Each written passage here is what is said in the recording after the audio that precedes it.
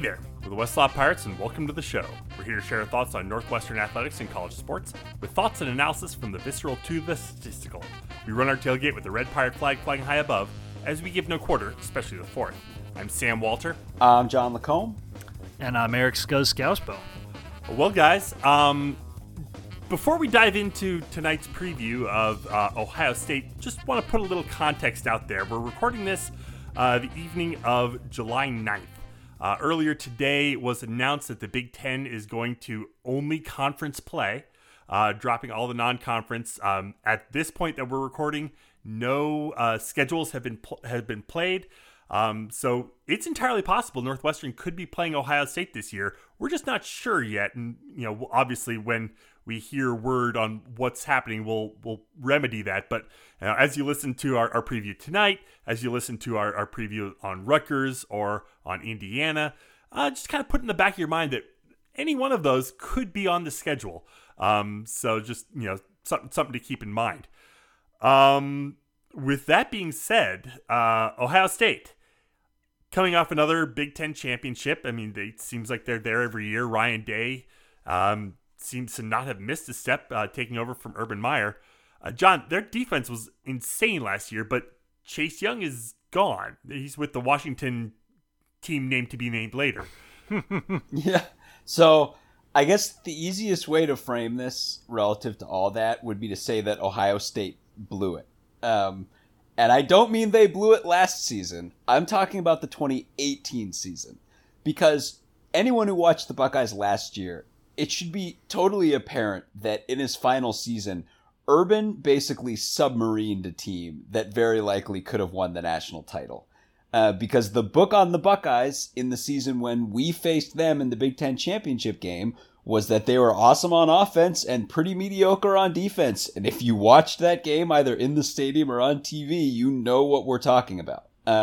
So going into last season, we talked about how it was pretty much stunning that a team stacked with that much talent could have been noticeably worse on defense than Northwestern in 2018. And keep in mind, Nick Bosa spent most of the 2019 season hurt, which means that in terms of star power, the 2018 defense and the 2019 defense were fairly similar, which is interesting since Ohio State rolled out arguably the nation's best defense last year. This coincided with Meyer leaving, Ryan Day taking over as head coach, Greg Mattison and Al Washington arriving from Michigan, and Jeff Hafley arriving from the 49ers to coach the secondary and be an associate defensive coordinator. If you want to make the argument that great culture builds a great defense, and we've been making that argument for pretty much the decade we've been doing this podcast, this would be the cornerstone of that argument.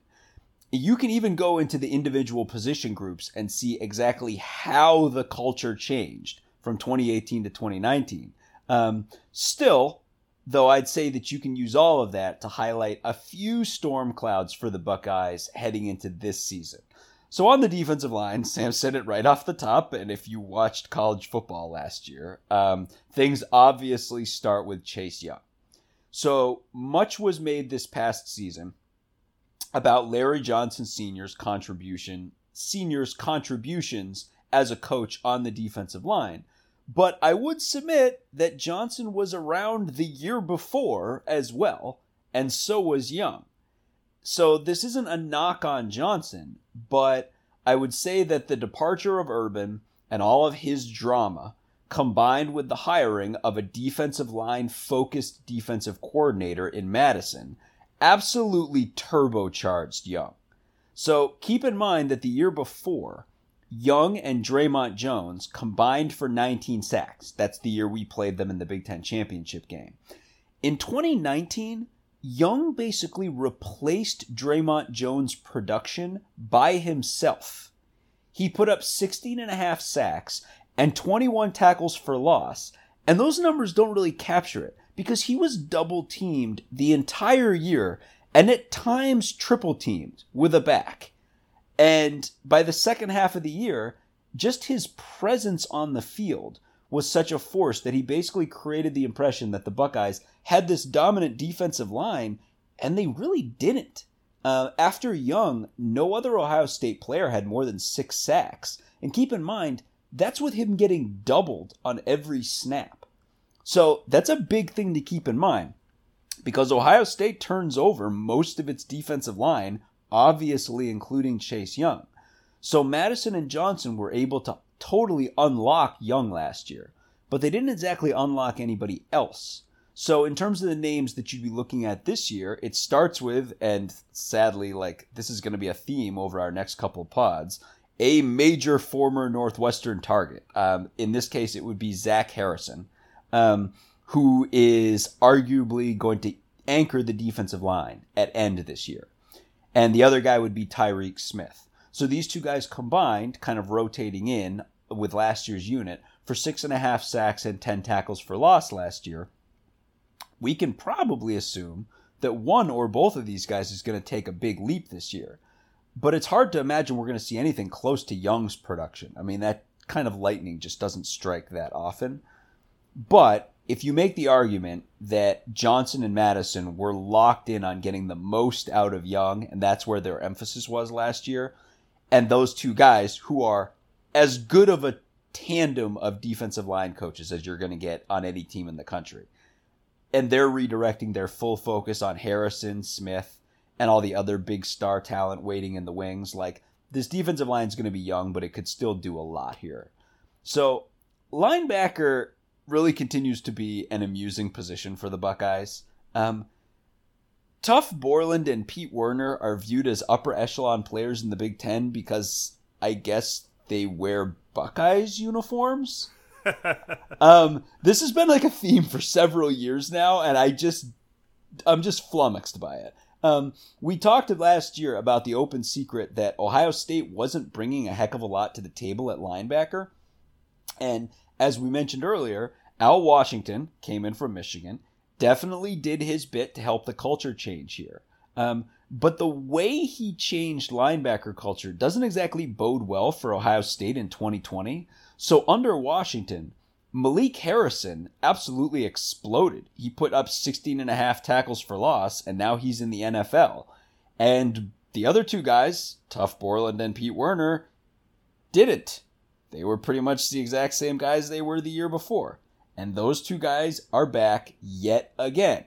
The third guy is going to be Baron Browning, who is a big recruit and is almost certainly a far superior player to those guys, filling in the third spot. So you can expect probably a great year from Browning, and more of the mediocre same from Werner and Borland, as all these monster recruits at Ohio State at linebacker get really mad that they aren't playing more.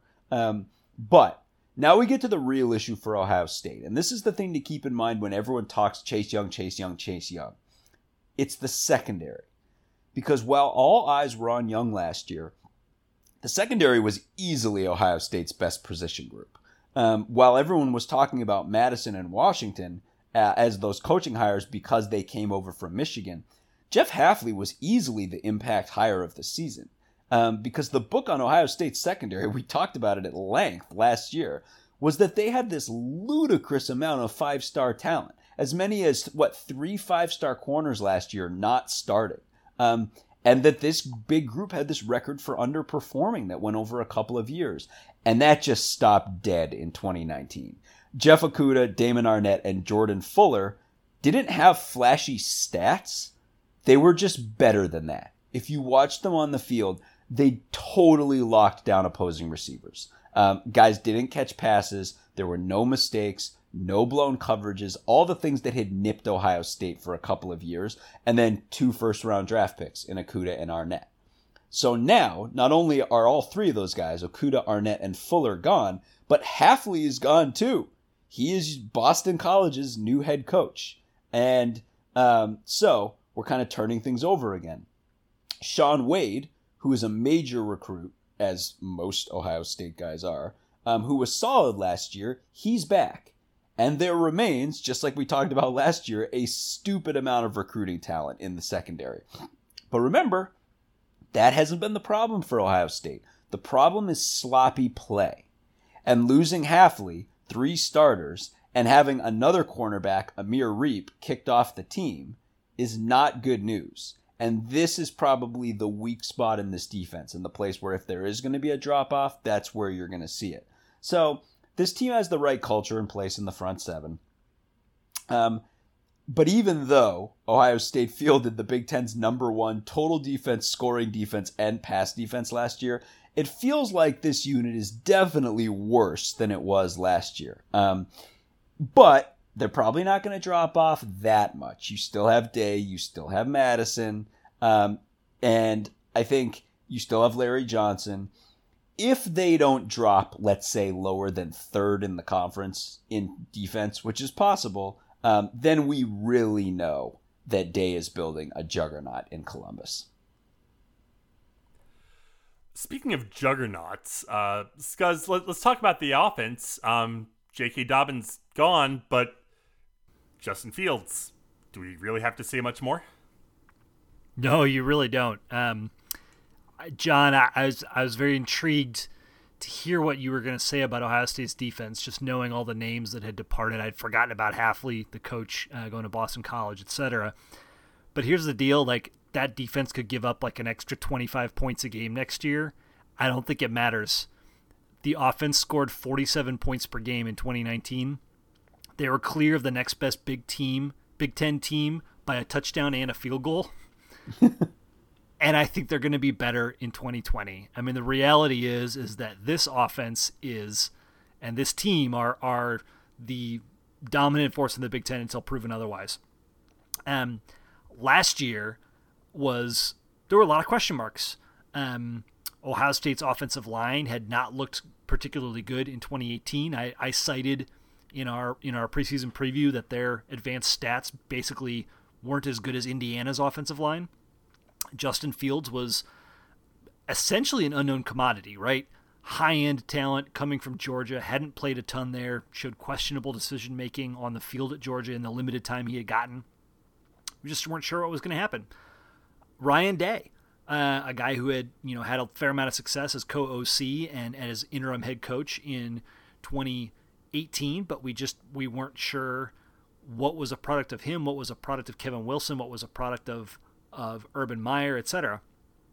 And last year, all of this was far better than advertised.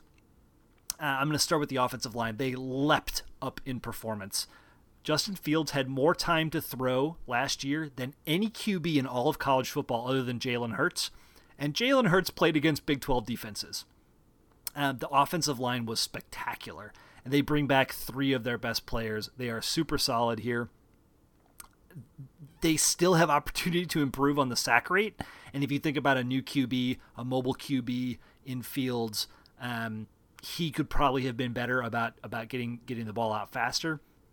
But there's room for them to grow and get even better in 2020.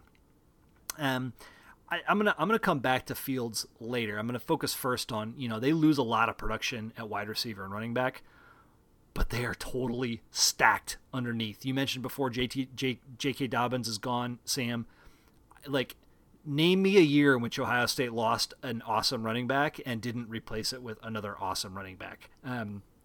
Can't off the top of my head, no. Yeah, they're going to be just fine. Interestingly, Bill Connolly shared some stats in his offseason previews around returning personnel and what it means in terms of, he did some regression analysis in terms of what those returning personnel mean for performance the next season. He basically found that running back yards returning are the least predictive indicator. The idea being that running yards are pretty easy to replace, especially at a school like Ohio State that has just a bevy of guys in the room that are ready to carry the rock. Wide receiver is interesting because they lose a couple of really good players. Benjamin Victor in particular, who averaged I think was their leading receiver in terms of average yards per catch 2 years ago. Last year he was eclipsed by Chris Olave in that spot, but still was pretty good at 16.5 yards per catch. But Olave, I think for me is possibly the best receiver in the conference. There's some guys at Purdue that might give him a run for his money, but he's incredible. Victor is gone. Victor's a guy, when he came on the scene at Ohio State 4 years ago, I had theorized that he was the type of player that could unlock some of the awesome downfield passing that we saw from Ohio State back in the 2013, 2014, 2015 time periods. And it didn't ever really happen until the last couple of years. Like his first couple seasons, he just couldn't break through. And some of this I'll talk about more when we get to the quarterbacks. But basically until 18 and 19, Ohio State has struggled to throw the ball deep for 4 or 5 years. And Victor was good. I don't think he ever quite lived up to the talent. Garrett Wilson is the guy who's going to replace him in the lineup next year as a starter, and Garrett Wilson looked incredible as a freshman. This guy it jumps off the page. And then they're adding Julian Fleming, the number 1 wide receiver in the country as a true freshman, who's coming in. Like this, there's 4 or 5 other guys that got decent playing time. They're all high-end recruits. Like it's ridiculous the amount of talent that Ohio State has at the skill positions. But more than anything, like for me, this whole team comes down to scheme and quarterback. And so when I think about scheme, like last year, my big question was Ryan Day. He did awesome things while Meyer was suspended in 2018. Particularly, he threw the shit out of the ball with Dwayne Haskins instead of choosing a running quarterback and running that quarterback into the ground. Case in point, in 4 years as a starter, and yes, I know he was injured at times, but JT Barrett maxed out at like 373 attempts throwing the ball. Dwayne Haskins had more completions than 373 in his 1 year as a starter at Ohio State. He had like 385 completions. He attempted 533 passes. He threw 50 touchdowns. It was the best season I have ever seen in my lifetime from an Ohio State quarterback. Maybe Joe Germain in 96. I don't know. I wasn't paying that close attention back then. But it was incredible. Fields last year was better. He didn't throw the ball as often. He only attempted 350 passes. His completion percentage was a little bit lower, 67% versus 70%. But somehow he was more efficient. His touchdown rate was higher. His pick rate was lower. By some miracle, because you know that Haskins just bombed the hell out of the ball. By some miracle, Fields had a higher yards per attempt rate than Haskins. It's not by a ton. And when you do like an adjusted yards per attempt where you basically give additional credit for touchdowns and take away points for picks, Fields' number dwarfs Haskins. And let's remember that Haskins threw 50 touchdowns and 8 picks. I mean, he was about as close to a perfect QB as you could be, and Fields was better. Oh, by the way, Fields also has a dynamic element that he has with his legs in terms of he ran for 500 yards last year. He was incredible. He was a fraction of a penny away from beating Clemson and going to the national championship game. I mean, I think this is something that's been lost predominantly because of how much Ohio State has been dominated in past instances of the college football playoff, namely getting shut out by Clemson. What was that, 2 or 3 years prior? If Chris Olave doesn't break off his route and go left and instead carries through with the route and goes right, I think Fields hits him in the end zone for a touchdown with 37 seconds left to go up on Clemson. Now, that's no guarantee that they win, but like that team was so good and they were so close. I think they still probably lose to LSU, but I think that's been forgotten a little bit in the whole like knocked out in the first round of the playoff again. But the big takeaway from here is that in addition to Fields just being the man, Ryan Day can really coach. He understands modern offense. He understands what he has in Fields. He and Kevin Wilson have worked spectacularly well together in 2 seasons now. You know, going through what they went through in 18 with Meyer, etc. I mean, think about the 4 years prior. Like Urban Meyer and Ed Warner were getting lambasted for basically running JT Barrett into the ground every game. They ran him so often. You think about prior quarterbacks, and that same situation. I mean, how often it's the big slow clap, take the shotgun, fake the handoff, look at maybe 1 receiver, 2 receivers, and then run. And I totally appreciate that the talent of the quarterback is a factor here. Like Barrett really struggled with his completion percentage and his comfort in the pocket after his freshman year, but the effect of the coaching staffs and the change in the coaching staffs and the scheme, I think, has been massive because Urban Meyer made his whole career on his spread offense and his approach to getting the ball to players in space and letting them run, but it was generally short. He wasn't a big attack downfield type of guy. And Tom Herman changed that a little bit in 2015 when they won the national championship. And that has really changed in the last 2 years with what we've seen from this offense. And I just imagine what these guys can do in year 2. Frankly, the only thing that's going to slow them down is the coronavirus and whatever practice that they haven't been able to get to. Well, and speaking of, I know they just had to halt voluntary workouts at Ohio State within the last couple of days due to an outbreak, but that's we'll talk about that further down the road. Now is typically the point in the pod that I'd run through their schedule, but as we mentioned before, we don't know what the schedule is. So,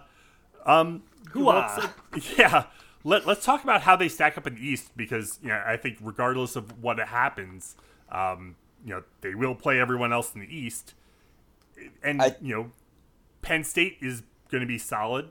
They have to play at Penn. They have to play at Penn State. Maybe, maybe. Well, yeah. So it's kind of up in the air, right? Let's assume that the interdivision stuff plays out like normal. I think that's probably likely to happen. Yeah. Okay. It feels like whatever algorithm they use to assign Big Ten schedules, like that should work out pretty well, just fine. Yeah, I mean, it's like basic logic too. It's like if let's say Ohio State had to go to Michigan 2 years in a row, there'd be like a riot.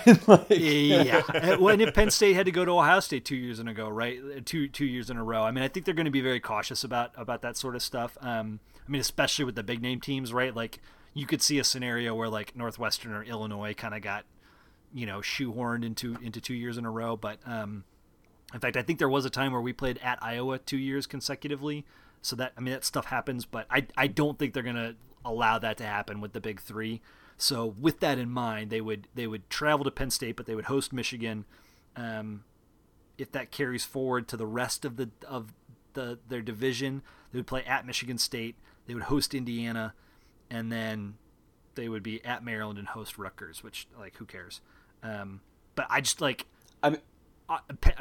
maybe Penn State, because that's always a tight game, especially when it's in Happy Valley. But shit, none of these other teams can hold a candle to Ohio State right now. I mean, I think this is either the best or the second best team in the country. I mean, agreed. This team, it's national title game or bust for this team.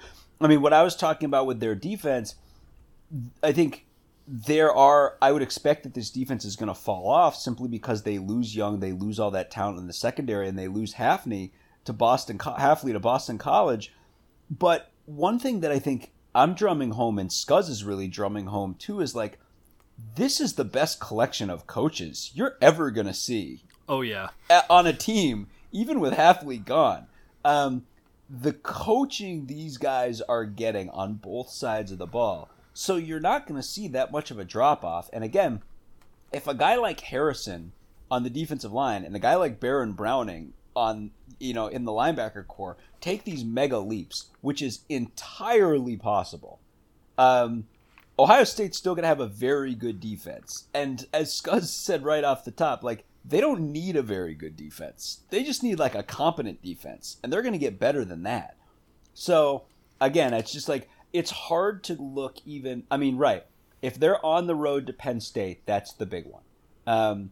But if you look at, a lot of their conference as it exists, it's just going to take such a Herculean effort for another team to stay with them. And you look at the normal, cast of characters, that you'd be circling, and it would be Michigan and Penn State. They get Michigan at home, and Penn State certainly is going to bring their absolute A game at home, and that's going to be a monster game. I just don't know that they have the ponies. Ryan Day could coach circles around James Franklin in his sleep. Yes, yep. That is true. And, for the record, we love these Titanic matchups. I'm sure they were salivating over it, but, they don't have to go on the road to Oregon. for whatever that's worth. And which is a shame. That I was really looking forward to that for sure. That would have been a hell of a test for them, right? And they ought to be considerably better than Oregon. So, but with that said, like I think they're heads and tails above everybody else, and regardless of going on the road to Penn State, I just think, like Scuzz said, this offense is so flipping good. And their defense is probably going to be excellent. And honestly, again, could exceed my own expectations because the quality of the coaching is so good. And if all these things click, yeah, I mean, they should be going. They should be thinking 10-0 in this revised Big Ten schedule, and then on to the playoff. Well, in worst case, from a crossover standpoint, they could get sent to Madison, right? So here's an interesting thing. Like I've been thinking about this. Like if you were to rank Big Ten teams based on like how important their home field advantage is and how much of that home field advantage is driven from fans, I would put Penn State and Wisconsin at the top of that list. Absolutely. I would not put Ohio State number one. You make a great point. Like if like Penn State sorely needs that whiteout against the Buckeyes, and they are not going to have it. And right, it's a big factor for sure. Yeah, Ohio State just needs to show up with the talent that they have. They can play on the moon with this team, and they're going to be fine. Well, and I have to say, like Fields really, I can't remember what made me think this during the course of the season last year, but I distinctly remember talking about it. Like his leadership at Ohio State was palpable, right? Like. I think maybe it was at some point in the year people were talking about him as Heisman or this or that and other thing, and he just kind of put the kibosh on it and said, like, listen, I am here to help this team win a national championship. That is all that matters, and clearly put Ohio State and the team ahead of his pedigree and his performance, and did so very vocally and instinctively, and I think that like he exuded some leadership qualities that you could see being just extremely beneficial from your quarterback in whatever environment we're going to have this fall, which is going to be weird and goofy. And to have him setting the tone for that team, certainly on offense, I mean, that's kind of invaluable. Yeah, we're going to get into a lot of the rest of the Big Ten landscape, obviously, as we get through a lot of our previews. But, I mean, there aren't many teams that more want to be able to play a college football season than Ohio State this year, because this feels like their year. And they're already eyeing Trevor Lawrence and being like, just get us to that game. Yeah, I mean, we will see. I mean, like, what's interesting to think about, that LSU team last year was like a team of destiny. When you dig through like all the advanced stats and all the metrics and all that sort of stuff, like most people had Ohio State right up there with them in terms of the ability to go toe to toe. And I mean, you saw what LSU was able to do to Clemson once they got settled and got their hooks in and kind of figured out what was going on. And like thinking about this year, I don't think Clemson is any better than they were last season. Like maybe they're a little bit more seasoned on defense. LSU certainly drops off a lot. You've always got, Oklahoma, which is interesting. And, people are talking about Texas, Bama, obviously, but man, like this is one of those years where you look at Ohio State top to bottom and there is no question that they can go toe-to-toe with anyone, and might even be better than most of them. I mean, they did last year and, almost got past Clemson. I would have been really interested to see what an LSU-Ohio State national championship game would have looked like. There was just such a narrative going into the playoff that was driven by the prior year of Ohio State getting waxed by Clemson. Or 2 years prior, I forget what it was, but there was just such a narrative around that, and like, does Ohio State belong? And if I recall, they were undefeated, right? So there was no. No, they had was it the Purdue loss? Oh, the Purdue loss. That's right. No, so there was some question about whether they should be in or Alabama should be in, and some of that. There was a lot of debate about that, right? And then there was this kind of like, oh, they're just going to get beat up again by Clemson, and I think like they came so close, which changed a lot of hearts and minds, but because they didn't actually win, I think it was very easy to lean on the prior narrative instead of what actually happened in that semifinal game. And so I think when you reflexively look back on last year and you're not like digging in or thinking about it, right? I think it's very easy to be like, Ohio State, same thing as usual, right? Dominate the Big Ten, destroy Michigan, go to the playoff, lose. And that's not the complete picture. And I agree with you, Sam. Like in retrospect, I totally want to see the Ohio State LSU matchup from last year. I just in the moment, I didn't think it was plausible. Yeah, I'm not saying it would be any different. I mean, LSU was off the charts last year. They were amazing, and I'm not going to sit here and say, oh yeah, Ohio State would have given a better game. I just wanted to see it. I mean, I was happy to see Clemson there too. I mean, that was an interesting game for a while. But that's all I'm saying. Yeah, I think Scuzz's point earlier, if Wisconsin was added as a crossover game, strictly on the strength of that defense, that presents a real roadblock from them. But there are just no other teams, including Wisconsin, who are complete at the level that Ohio State is. Jack Cohn ain't going to tear up this defense. Yeah, no. So, again, it's feels like their year. Feels like they're going to get through. Feels like they're going to play in the national title. We'll get through, but, it would be nice if this was not the team added to our crossover slate. Let's put it that way. Yeah. So let's go ahead and leave the Buckeyes there. If we need to come back and revisit any pieces of it with new information as it develops, we will go ahead and do that. But that'll just about do it for us tonight. Head to our website, westlottpirates.com, where you can leave questions and comments. Find us on Facebook, Twitter, and Instagram at Westlot Pirates, and you can always email the show, westlotpirates@gmail.com. Tune in next time as we give our visceral and statistical views on Northwestern athletics. Look for us in the West Lot O'Brien Field flying the red pirate flag, because we give no quarter, especially the fourth. For John Lacombe and Eric Skazba, I'm Sam Walter. Thanks so much for listening. See you next time.